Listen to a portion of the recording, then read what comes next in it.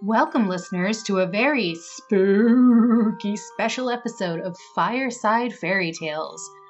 This time, narrator Chell, that's me, is going to discuss 7 tales of Spookum.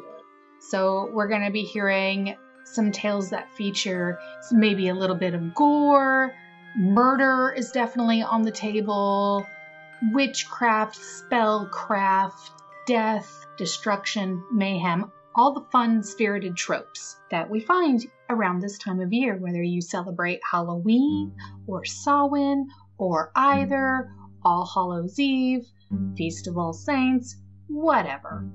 Let's just get into it. First up is the Slavic witch of yore, Baba Yaga. Baba Yaga originated from the folklore of Eastern Slavic peoples and is still known in Eastern Europe and Western Russia to this day. She is kind of known all around the world because of how prevalent Baba Yaga has become in media across the globe.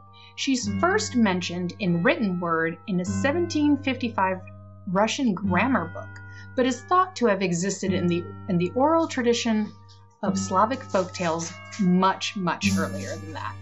Baba Yaga is usually a tall and lanky and gaunt witch, possibly with skeleton legs and an iron nose. Sometimes she is also featured with iron teeth in which to break the bones of the children she may or may not feast upon. There are theories that Baba Yaga once began as a pagan goddess, for she is associated with the earth and elements such as wind and storms. And in some tales, Baba Yaga is not 1, but 3. Just as famous as Baba Yaga herself is the witch's dwelling. Sometimes a mansion, but most often a hut. It sits most commonly on chicken legs, and the hut is constantly spinning. Or, alternatively, the chicken legs are just constantly dancing. The hut is located deep in the forest, with her property surrounded by a fence made of human bones. To stop the house from spinning, and in some stories in order to appear before the Yaga herself, a little chant must be said. You can hear a version of this in Season 2 of The Witcher, as the Deathless Mother is based on Baba Yaga. Her hut is likely based on the common practices of the Uralic and Tungusic, invented to preserve supplies against animals during long periods of absence. A doorless and windowless log cabin is built upon supports made from the stumps of 2 or 3 or even 4 closely grown trees, cut to the height of 8 to 10 feet. The stumps, with their spreading roots, give a good impression of chicken legs. The only access into the cabin is via a trapdoor in the middle of the floor. And you can absolutely see photos of this and sketches online. For transportation, Baba Yaga uses a mortar and a pestle as her oar and possesses a silver-handled birch broom to sweep away her tracks so no one can follow her. Okay, there are literally thousands of Baba Yaga stories, most of which she is just a guest star. I'm going to be retelling the most famous of these tales. By his first wife, a merchant had a single daughter who was known as Vasilisa the Beautiful. When the girl was 8 years old, her mother died. When it became clear that she was dying, she called Vasilisa to her bedside, where she gave her daughter a tiny wooden one-of-a-kind doll talisman with explicit instructions. Vasilisa must always keep the doll somewhere on her person and never allow anyone, not even her father, to see it or even know of its existence. Whenever Vasilisa should find herself in need of help, whenever overcoming evil, obstacles, or just be in need of advice or just some comfort, all that she needs to do is offer the doll a little to eat and a little to drink, and then, whatever Vasilisa needs, it would help her. Once her mother had died, Vasilisa offered it a little drink and a little to eat, and it comforted her in her time of grief. After the mourning period, Vasilisa's father, in need of a mother for Vasilisa and to keep house, decided he needed to remarry. For his new wife, he chose a widow with 2 daughters of her own from her previous marriage, thinking that she would make the perfect new mother figure for his daughter. However, Vasilisa's stepmother, when not in the presence of her new husband, was very cruel to her, as were Vasilisa's stepsisters. But with the help of the doll, Vasilisa was always able to perform all of the household tasks imposed upon her. When Vasilisa came of age and young men came trying to woo her, the stepmother rejected them all on the pretense that it was not proper for younger girls to marry before the older girls, and none of the suitors wished to marry Vasilisa's stepsisters. One day, the merchant had to embark on an extended journey out of town for business. His wife, seeing an opportunity to dispose of Vasilisa, sold the house on the same day he left and moved them all away to a gloomy hut by a forest where rumor said that Baba Yaga resided. When not overworking Vasilisa with housework, the stepmother would also send her out deep into the woods on superfluous errands, with the intentions of either marring her stepdaughter's enduring beauty or increasing the chances of Baba Yaga discovering her and eating her, keeping the stepmother's hands clean of any perceived culpability. Only thanks to the doll was Vasilisa able to keep completing the scores of housework and remain safe whenever out of the house, always returning unharmed. The stepmother, only becoming frustrated with how her stepdaughter's continued luck, not only in remaining alive, but also in how Vasilisa's beauty continued to grow, decided to change tactics. One night, before bed, she gave each of the girls a task and put out all the fires except a single candle. Her older daughter then put out the candle, as instructed by her mother, whereupon the stepsisters bodily forced Vasilisa out of the house and demanded that she go fetch light from Baba Yaga's hut. The doll advised her to go, and she went. While she was walking, a mysterious man rode by her in the hours before dawn, dressed all in white, riding a white horse whose equipment was all white. At noon, a similar rider, all in red, upon a red stallion, came by her. She then came to a house that stood on chicken legs and was walled by a fence made of human bones. A black rider, like the white and the red riders, rode past her, and night soon fell, whereupon the eye sockets of the skulls began to glow like lanterns. Vasilisa was too frightened to run away, and so Baba Yaga found her when she arrived in her giant flying mortar. Once she learned why the girl was there, Baba Yaga said that Vasilisa must perform tasks to earn the fire, or be killed. She was to clean the house and yard, wash Baba Yaga's laundry, and cook her a meal enough for a dozen, which Baba Yaga eats all by herself. She was also required to separate grains of rotten corn from sound corn, and separate poppy seeds from grains of soil. Baba Yaga left the hut for the day, and Vasilisa despaired, as she worked herself into exhaustion. When all hope of completing the task seemed lost, Vasilisa turned to her doll and gave her a little bit to eat and a little bit to drink. The doll whispered that she would complete the tasks for Vasilisa, and that the girl should sleep. At dawn the white rider passed, at noon the red, and as the black rider rode past, Baba Yaga returned, and could complain of nothing. She bade 3 pairs of disembodied hands seize the corn to squeeze the oil from it, and then asked Vasilisa if she had any questions. Vasilisa asked about the riders' identities, and was told that the white one was day, and the red one was noon, and the black one night. But when Vasilisa thought of asking about the disembodied hands, the doll quivered in her pocket. Vasilisa realized she should not ask, and told Baba Yaga she had no further questions.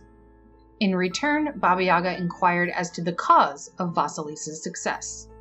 On hearing the answer, "By my mother's blessing," Baba Yaga, who wanted nobody with any kind of blessing in her presence, threw Vasilisa out of her house and sent her home with a skull lantern full of burning coals, to provide light for her stepfamily.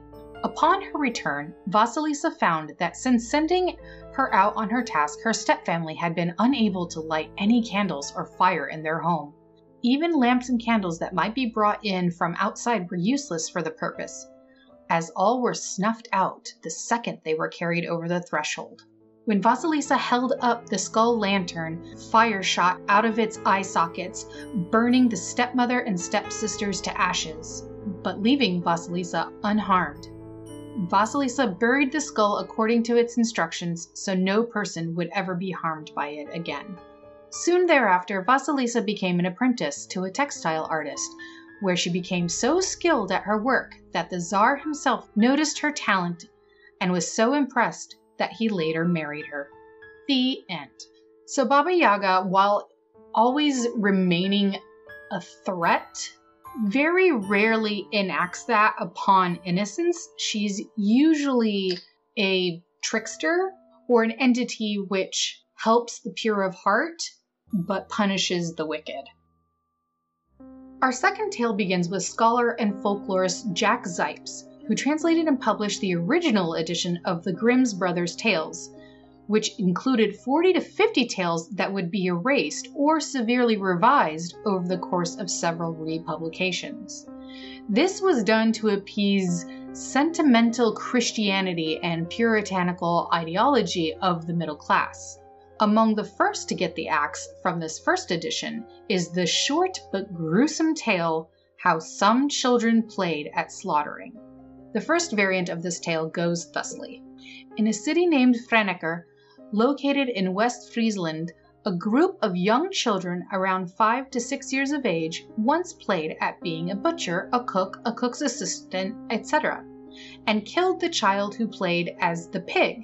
The child who played as the butcher was arrested and charged for murder, but the town council, which also functioned as a court, never having seen such a case before it, was unsure whether to punish such a young child. An old, wise counselor finally came up with a special method to decide if the child was guilty or not. He brought a ripe, appetizing apple and a high-value gold coin, took one in each hand, and let the child choose one of them. If the butcher chose the apple, then he was innocent and would be free to go. If he chose the gold coin, the child was guilty and would be hanged for murder.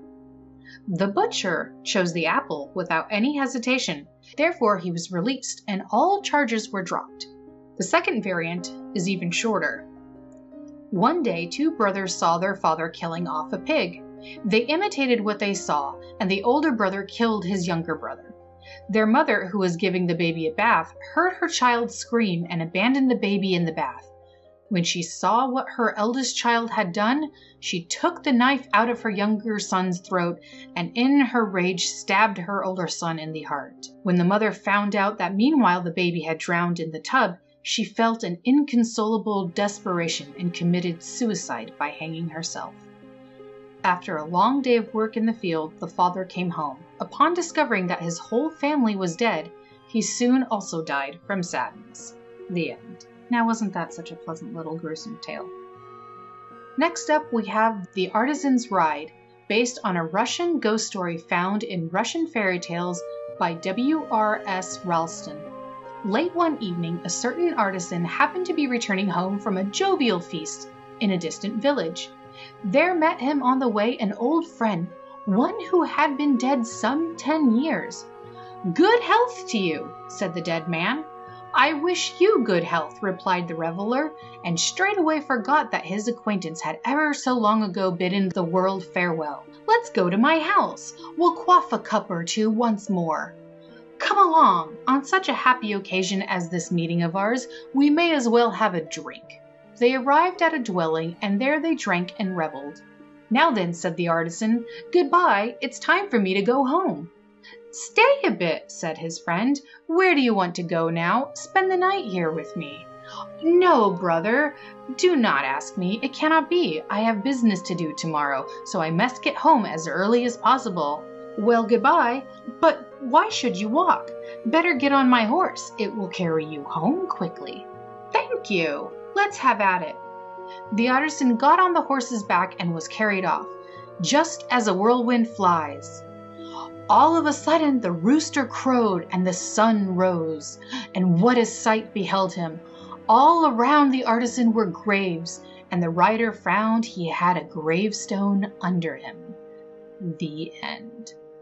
I really like that one. I feel like that one has very big, scary stories to tell the dark energy. Like, it's short, it's to the point, it's a little funny, it's a little spooky. It hits that sweet spookum spot, you know? At least for me. I'm a big fan of creepy but kind of funny tale, so I felt very compelled to include it. Our fourth tale is a German fairy tale collected by the Brothers Grimm. It's tale number 40, The Robber Bridegroom. Now, I went through many iterations of this because it's a fairly common motif. However, I really enjoy this variant the best. Once upon a time, there was a miller who had a beautiful daughter. When she came of age, he wished that she was provided for and well married. He thought, if a respectable suitor comes and asks for her hand in marriage, I will give her to him. Not long afterward, a suitor came who appeared to be very rich, and because the miller could find no fault with him, he promised his daughter to him. The girl, however, did not like him as much as a bride should like her bridegroom. She did not trust him, and whenever she saw him or thought about him, she felt within her heart a sense of horror. One time he said to her, "You are engaged to marry me, but you have never once paid me a visit." The girl replied, "I don't know where your house is." Then the bridegroom said, "My house is out in the dark woods." That's not creepy at all.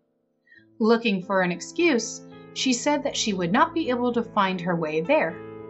The bridegroom said, "Next Sunday you must come out to me. I have already invited guests. I will make a trail of ashes so that you can find your way through the woods." When Sunday came and it was time for the girl to start on her way, she became frightened, although she herself did not know exactly why. In order to mark the path, she filled both her pockets full of peas and lentils. At the entrance of the forest there was a trail of ashes, which she followed, but at every step she threw a couple of peas to the ground, to the right and to the left. She walked almost the whole day until she came to the middle of the woods, where it was the darkest, and there stood a solitary house. She did not like it, because it looked so dark and so sinister. Still, she went inside, but no one was there. It was totally quiet. Suddenly, a voice called out, turn back, you young bride. You are in a murderer's house." The girl looked up and saw that the voice came from a bird, which was hanging in a cage on the wall. It cried out again, turn back, you young bride. You are in a murderer's house." Then the beautiful bride went from one room to another, walking through the whole house, but it was entirely empty and not a human soul was to be found. Finally, she came to the cellar. A very old woman was sitting there shaking her head. "Could you tell me," said the girl, "if my bridegroom lives here?" "Oh, you poor child," replied the old woman. "Where did you come from? You are in a murderer's den.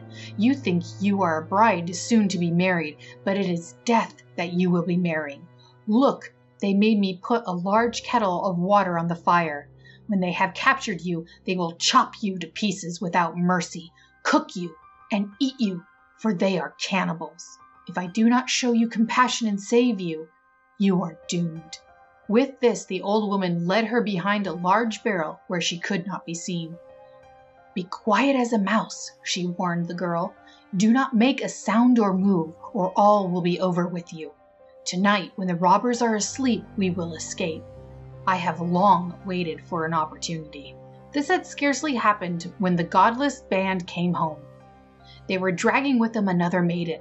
They were drunk and paid no attention to her screams and sobs. They gave her wine to drink, 3 glasses full, 1 glass of white, 1 glass of red, and 1 glass of yellow, which caused her heart to break. Then they ripped off her fine clothes, laid her on a table, chopped her beautiful body in pieces, and sprinkled salt on it. The poor bride behind the barrel trembled and shook, for she saw well what fate the robbers had planned for her. One of them noticed a gold ring on the murdered girl's little finger. Because it did not come off easily, he took an axe and chopped the finger off, but it flew into the air and over the barrel, falling right into the bride's lap. The robber took a light and looked for it, but could not find it. Then another one said, "Did you look behind the large barrel?" But the old woman cried out, "Come and eat. You can continue looking in the morning. That finger won't run away from you." The robbers said, "The old woman is right." They gave up their search and sat down to eat. The old woman poured a sleeping potion into their wine, so that they soon lay down in the cellar and fell asleep snoring. When the bride heard them snoring, she came out from behind the barrel and had to step over the sleepers, for they lay all in rows on the ground. She was afraid that she might awaken one of them, but God helped her, and she got through safely.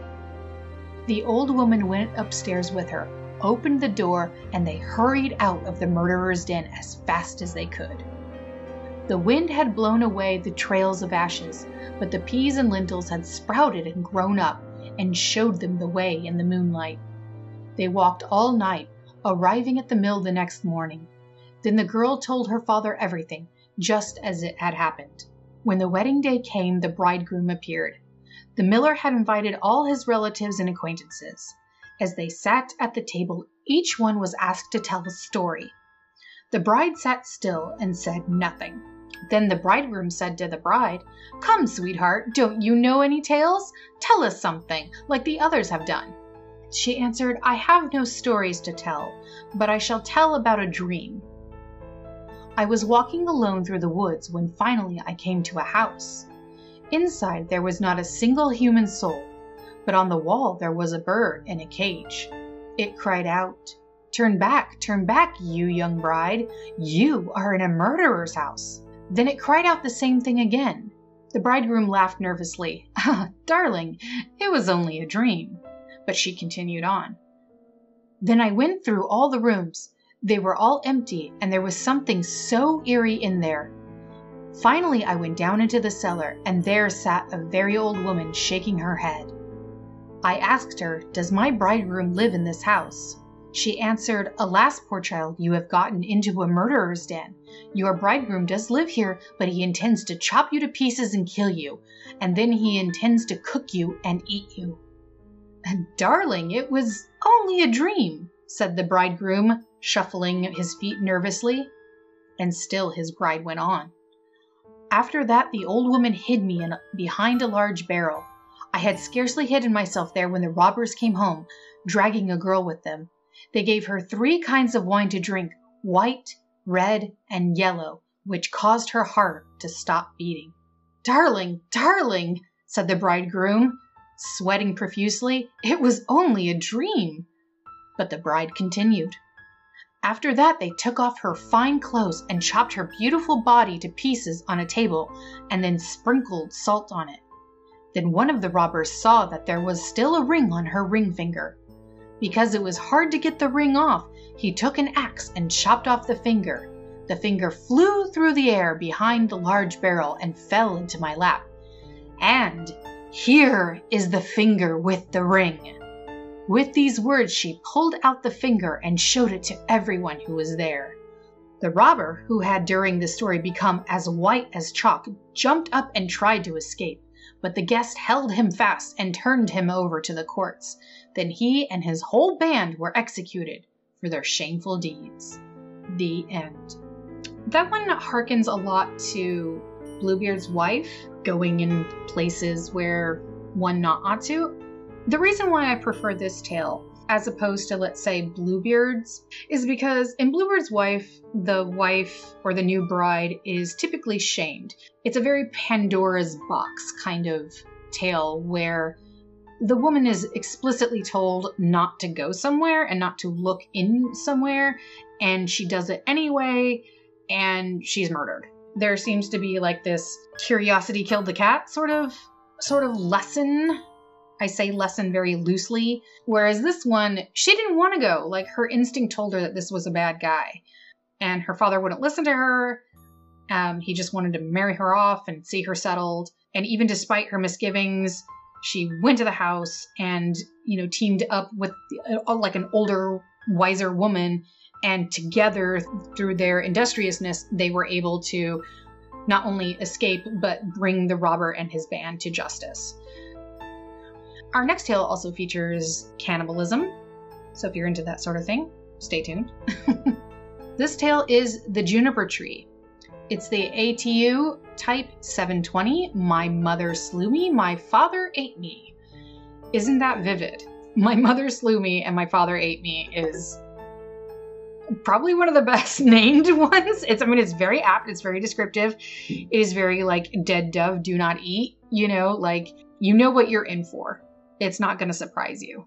So this is a German folktale collected by painter Philipp Otto Runge, who in 1806 sent it in a letter to Johann Georg Zimmer, the editor of Achim von Arnim.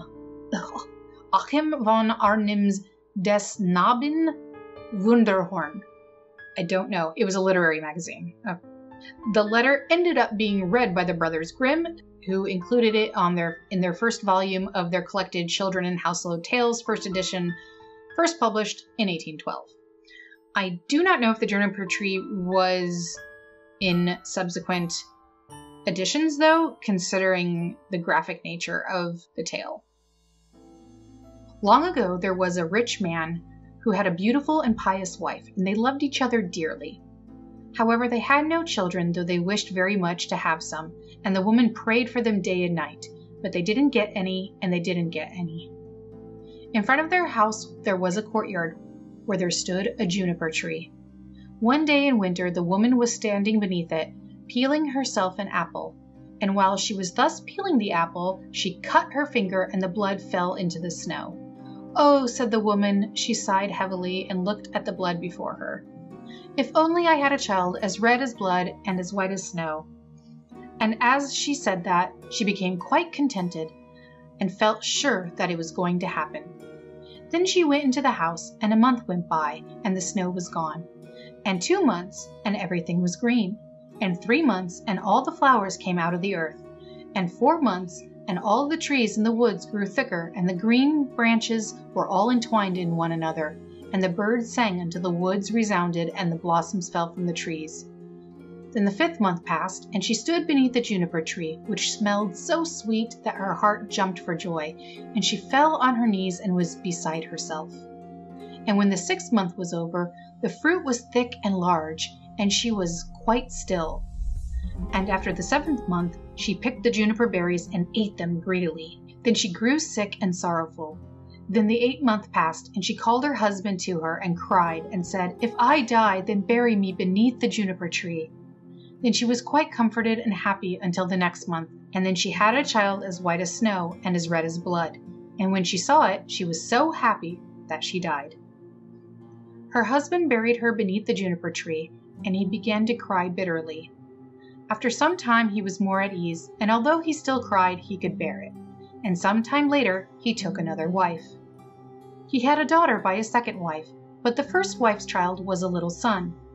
When the woman looked at her daughter, she loved her very much, but then she looked at the little boy, and it pierced her heart, for she thought that he would always stand in her way, and that she was always thinking how she could get the entire inheritance for her daughter. And the devil filled her mind with this until she grew very angry with the little boy, and she pushed him from one corner to the other, and slapped him here and cuffed him there, until the poor child was always afraid, for when he came home from school, there was nowhere he could find any peace. One day the woman had gone upstairs to her room, when the little daughter came up too and said, "Mother, may I have an apple?" "Yes, my child," said the woman, and gave her a beautiful apple out of the chest. The chest had a large heavy lid with a large sharp iron lock. "Mother," said the little daughter, "is brother not to have one too?" This made the woman angry, but she said, "Yes, when he comes home from school." When from the window she saw him coming, it was as though the devil came over her, and she grabbed the apple and took it away from her daughter, saying, "You shall not have one before your brother." She threw the apple into the chest and shut it. Then the little boy came in the door, and stepmother said to him kindly, "My son, do you want an apple?" "Yes," said the little boy, "I shall." Then it seemed to her as if she had to persuade him. "Come with me," she said, opening the lid of the chest. "Take out an apple for yourself." And while the little boy was leaning over, crash! She slammed down the lid, and his head flew off, falling among the red apples. Then fear overcame her, and she thought, "Maybe I can get out of this." So she went upstairs to her room and to her chest of drawers, and took a white scarf out of the top drawer and set the head on the neck again, tying the scarf around it so that nothing could be seen. Then she set him on a chair in the front of the door and put an apple in his hand. After this, her daughter Marlene came into the kitchen to her mother, who was standing by the fire with a pot of hot water before her, which she was stirring around and around. "Mother," said Marlene, "brother is sitting at the door, and he looks totally white and has an apple in his hand. I asked him to give me the apple, but he did not answer me, and I was very frightened." "Go back to him," said the mother, "and if he will not answer you, then box his ears." So Marlene went to him and said, "Brother, give me the apple." But he was silent, so she gave him one on the ear, and his head fell off. Marlene was terrified and began crying and screaming, and ran to her mother and said, "Oh, mother, I have knocked my brother's head off." And she cried and could not be comforted. "Marlene," said the mother, "what have you done? Be quiet and don't let anyone know about it. It cannot be helped now. We will cook him into stew." Then the mother took the little boy and chopped him in pieces, put him into the pot, and cooked him into stew. But Marlene stood crying, and all her tears fell into the pot, and they did not need any salt. Then the father came home and sat down at the table and said, "Where is my son?" And the mother served up a large dish of stew, though Marlene cried and could not stop. Then the father said again, "Where is my son?" "Oh," said the mother, "he has gone across the country to his mother's great uncle. He will stay there a while." "What is he doing there? He did not even say goodbye to me." "Oh, he wanted to go, and he asked me if he could stay 6 weeks. He would be well taken care of there." "Oh," said the man, "I am unhappy. It isn't right. He should have said goodbye to me." With that he began to eat, saying, "Marlene, why are you crying? Your brother will certainly come back." Then he said, "Wife, this food is delicious. Give me some more." And the more he ate, the more he wanted. And he said, "Give me some more. You two shall have none of it. It seems to me as if it were all mine." And he ate and ate, throwing all the bones under the table until he had finished it all. Marlene went to her chest of drawers, took her best silk scarf from the bottom drawer, and gathered all the bones from beneath the table and tied them up in her silk scarf, then carried them outside the doors, crying tears of blood. She laid them down beneath the juniper tree on the green grass, and after she put them there, she suddenly felt better and did not cry anymore. Then the juniper tree began to move. The branches moved apart, then moved together again, just as if someone were rejoicing and clapping his hands. At the same time, a mist seemed to rise from the tree, and in the center of this mist it burned like fire, and a beautiful bird flew out of the fire singing magnificently. And it flew high into the air, and when it was gone, the juniper tree was just as it had been before, and the cloth with the bones was no longer there. Marlene, however, was as happy and contented as if her brother were still alive. She merrily went back into the house. Then the bird flew away and lit on a goldsmith's house, and it began to sing. "My mother, she killed me. My father, he ate me. My sister Marlene gathered all my bones, tied them in a silken scarf, laid them beneath the juniper tree. Tweet, tweet, what a beautiful bird am I." The goldsmith was sitting in his workshop making a golden chain, when he heard the bird sitting on his roof and singing. He went right up the middle in his leather apron, and in one hand he had a golden chain, and in the other his tongs. He walked onward, then stood still, and said to the bird, "How beautifully you can sing. Sing that piece again for me." "No," said the bird, "I do not sing twice for nothing. Give me the golden chain, and then I will sing it again for you." The goldsmith said, "Here is the gold chain for you. Now please sing that song again for me." Then the bird came and took the golden chain in its right claw and went and sat in front of the goldsmith and sang his song once more. Then the bird flew away to a shoemaker and lit on his roof and sang, "My mother, she killed me. My father, he ate me. My sister Marlene gathered all my bones, tied them in a silken scarf, laid them beneath the juniper tree. Tweet, tweet, what a beautiful bird am I." Hearing this, the shoemaker ran out of doors in his shirt sleeves with a pair of red shoes he had just finished cobbling, and looked up at his roof. "Bird," he said, "how beautifully you can sing. Sing that song again for me." "No," said the bird, "I do not sing twice for nothing. You must give me the red shoes in your hands." "There, bird," said the man as he held up the shoes. "Now sing that piece again for me." Then the bird came and took the shoes in his left claw and flew back to the roof and sang again for the shoemaker. When he had finished his song, he flew away. In his right claw he had the chain, and in his left one the shoes. He flew far away to a mill, where there sat 20 millers' apprentices, cutting stone and chiseling. Then the bird went and sat on a linden tree which stood in front of the mill, and sang, "My mother she killed me, my father he ate me, my sister Marlene gathered all my bones, tied them in a silken scarf, laid them beneath the juniper tree. Tweet, tweet, what a beautiful bird am I." All of the apprentices stopped their chiseling, stopped their cutting, all to listen to the bird, until the master miller said, "Bird, how beautifully you sing. Let me hear that too. Sing it once more for us." "No," said the bird, "I do not sing twice for nothing. Give me the millstone, and then I will sing it again." Yes, absolutely." And he waved to his apprentices, who took the beam and lifted the stone up. The bird struck his neck through the hole and put the stone on as if it were a collar, then flew to the tree again and sang again for the apprentices and the miller. When he was finished singing, he spread his wings, and in his right claw he had the chain, and in his left one the shoes, and around his neck the millstone. He flew far away to his father's house. In the great room, the father, the mother, and Marlene were sitting at the table. The father said, "I feel so contented. I am so happy."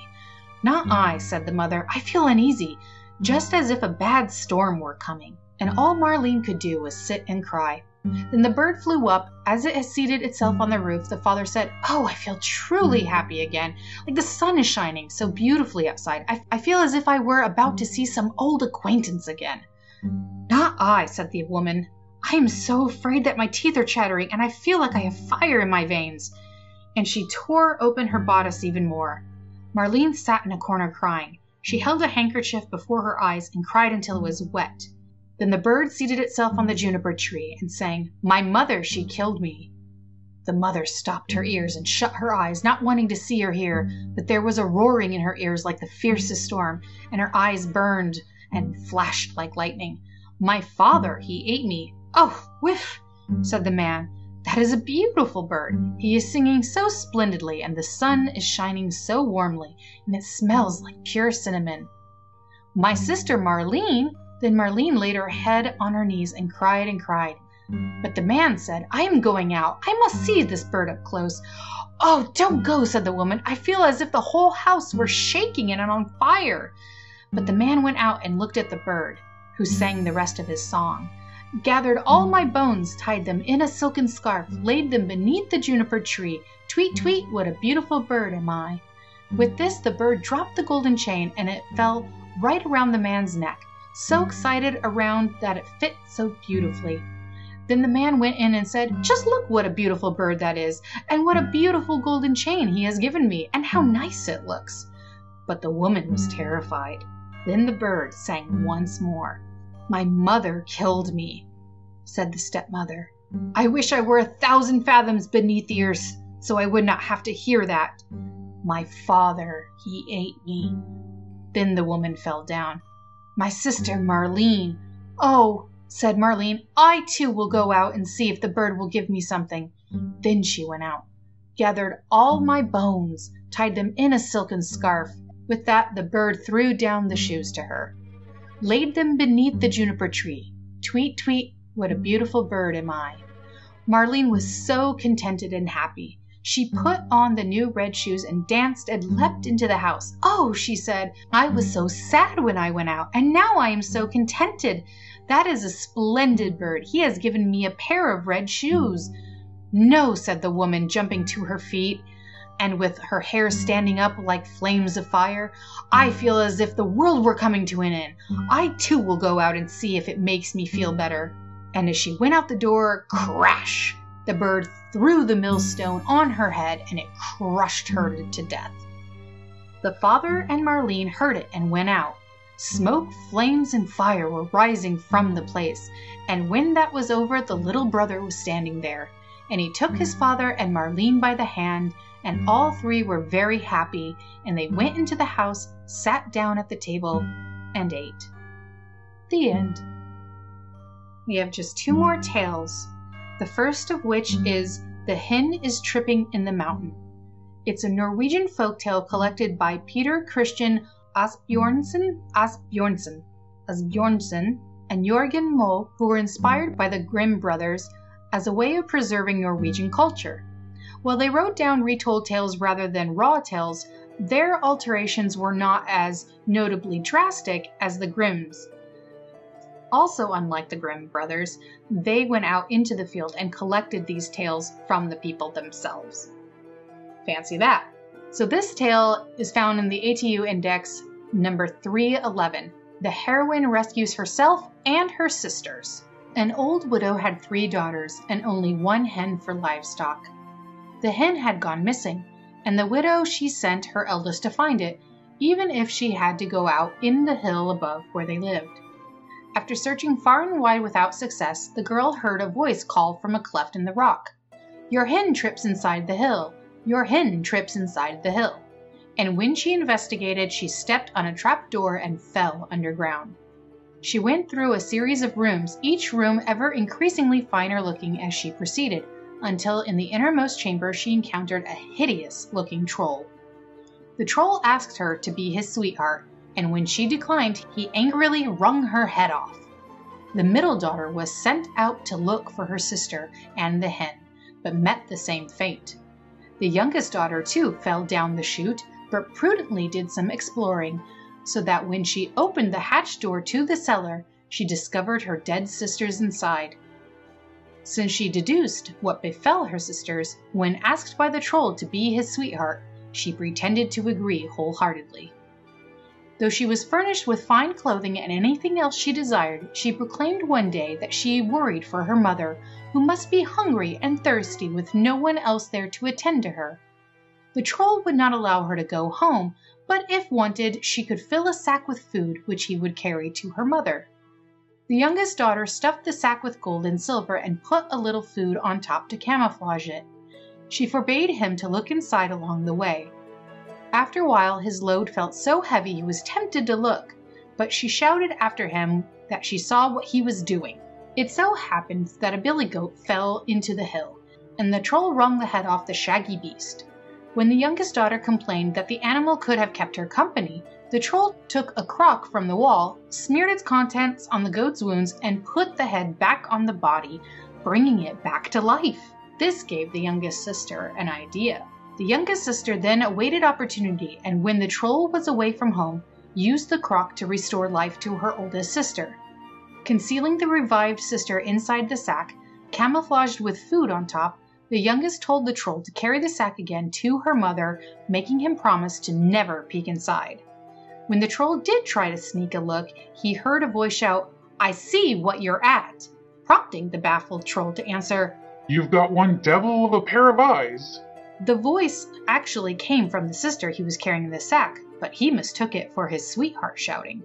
The youngest made the troll carry the middle sister in the same way, except it was a great deal heavier this time because she stuffed the sack with gold and silver as well. The youngest then devised a scheme to make her own getaway. She gained more time by feigning sickness and telling him it was no use coming back until 12 midnight, because she will not have his dinner ready before then. Then she stuffed straw into her clothes and propped up a figure by the hearth, making the dummy look like it was holding a stirring stick in its hand. She then ran back home to her mother and had a sharpshooter to stay with them. The troll came back to his home and demanded his supper. When the straw woman did not answer, he struck and realized what had happened. Then he saw the bodies of her sisters were missing as well. Raging, he came after them, but the sharpshooter scared him off. He headed back for home, but just as he was about to go below ground, the sun rose and he shattered into bits.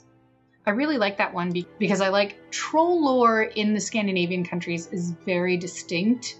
Maybe one day with narrator Elisa, we'll have a proper episode of Scandinavian trolls. So we're now at the 7th and final Spookum story. And in honor of Halloween's ancient Celtic roots in Samhain, I would like to talk about one of my favorite creatures from Celtic mythology, the Dullahan. They are the OG of headless horse riders. a harbinger of woe and ill tidings. To see one of these phantoms means you or a loved one was not long for this world. In some legends, the head of the rider is tucked into the saddlebag or floating beside the Dullahan. Sometimes their horse can be headless as well. Why headless?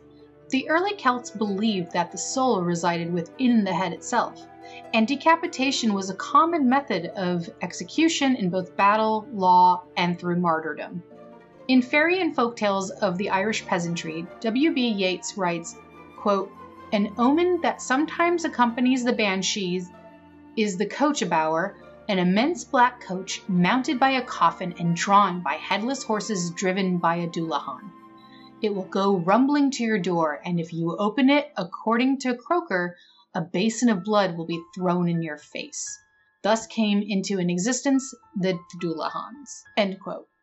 The Croker that Yeats mentions is Thomas Crofton Croker. Croker? Croker. I don't know. Croker. It could be either. Thomas Crofton Croker, who wrote Fairy Legends and Traditions of the South of Ireland. In one tale from Cork, a married man named Larry Dodd gives a young lady a ride to the churchyard, whereupon he attempts to kiss her and quickly learns that she is a Dullahan, going to a party of the dead. Larry is compelled to join them and even loses his own head for a while, but wakes up no worse for wear except for the scolding his wife gave him that morning. In this, the Dullahan serves as a warning to stay on the path of righteousness and do not give way to lustful thoughts or drunken behaviors. So I feel like maybe tales like this probably came in after Christianity took hold in Ireland, which would have been about the 5th century. In my final recitation, I'm going to read Thomas Crofton Croker's poem, The Death Coach. "'Tis midnight, how gloomy and dark, by Jupiter's there not a star. 'Tis fearful, 'tis awful, and hark, what sound is that comes from afar? Still rolling and rumbling, that sound makes nearer and nearer approach. Do I tremble, or is it the ground? Lord save us, what is it? A coach. A coach, but that coach has no head, and the horses are headless as it. Of the driver the same may be said, and the passengers inside who sit. See the wheels, how they fly o'er the stones, and whirl as the whip it goes crack. Their spokes are of dead men's thigh bones, and the pole is the spine of the back. The hammercloth, shabby display, is a pall rather mildewed by damps, and to light the strange coach on its way, 2 hollow skulls hang up for lamps. From the gloom of Rathcooney churchyard they dash down the hill of Glenmire, past Loda and gallop as hard, as if horses were never to tire.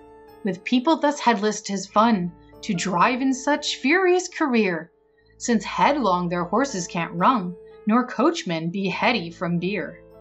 Very steep is the Tivoli lane, but uphill to them as is down, nor the charms of Woodhill can detain these Dullahans rushing to town. Could they feel it as I felt in a song, a spell that forbade them depart, they'd a lingering visit prolong, and after their head lose their heart. No matter, 'tis past 12 o'clock, through the streets they sweep on like the wind, and taking the road to Blackrock, Cork City is soon left behind. Should they hurry thus reckless along, to supper instead of to bed, the landlord will surely be wrong, if he charge it at so much a head. Yet mine host may suppose them too poor to bring to his wealth and increase, as till now all who drove to this door possessed at least 1 crown apiece. Up the dead woman's hill they are rolled, Bury Monnon is quite out of sight. Bolly Temple they reach and behold, as its churchyard they stop and alight. "Who's there?" said a voice from the ground. "We've no room, for the place is quite full." "Oh, room must be speedily found, for we come from the parish of Scull. Though Murphys and Crowleys appear on headstones of deep-lettered pride, though Scannells and Murrays lie here, Fitzgeralds and Toomeys beside, yet here for the night we lie down, tomorrow we speed on the gale, for having no heads of our own, we seek the old head of Kinsale." I love this poem because I've been to a lot of these places. I've actually stayed in Cork many times. I've been to Kinsale. I know Blackrock. I know Glanmire, Rathcooney, these are all places that I personally have been. Gives me great meaning and pleasure to recite this poem for all of you. So this is narrator Chell, and I hope that you have a very spookum Samhain and a very happy Halloween. Fare thee well, and blessed be. Talk fairy tales with us on anchor.fm/onceuponarewatch. Tweet us at OnceUponRewatch. Participate in episodic polls on Instagram at OnceUponRewatch. Follow us at OnceUponARewatch.tumblr.com. If you enjoy Once Upon a Rewatch, please leave us a review on Apple Podcasts or on your platform of choice. The artwork for our podcast was by Lychee Ruru. We want to say a very special thank you to the master of free music, Kevin MacLeod. Our intro music is Frost Waltz, and our outro music is Fairy Tale Waltz. And remember, all plot devices come with a price.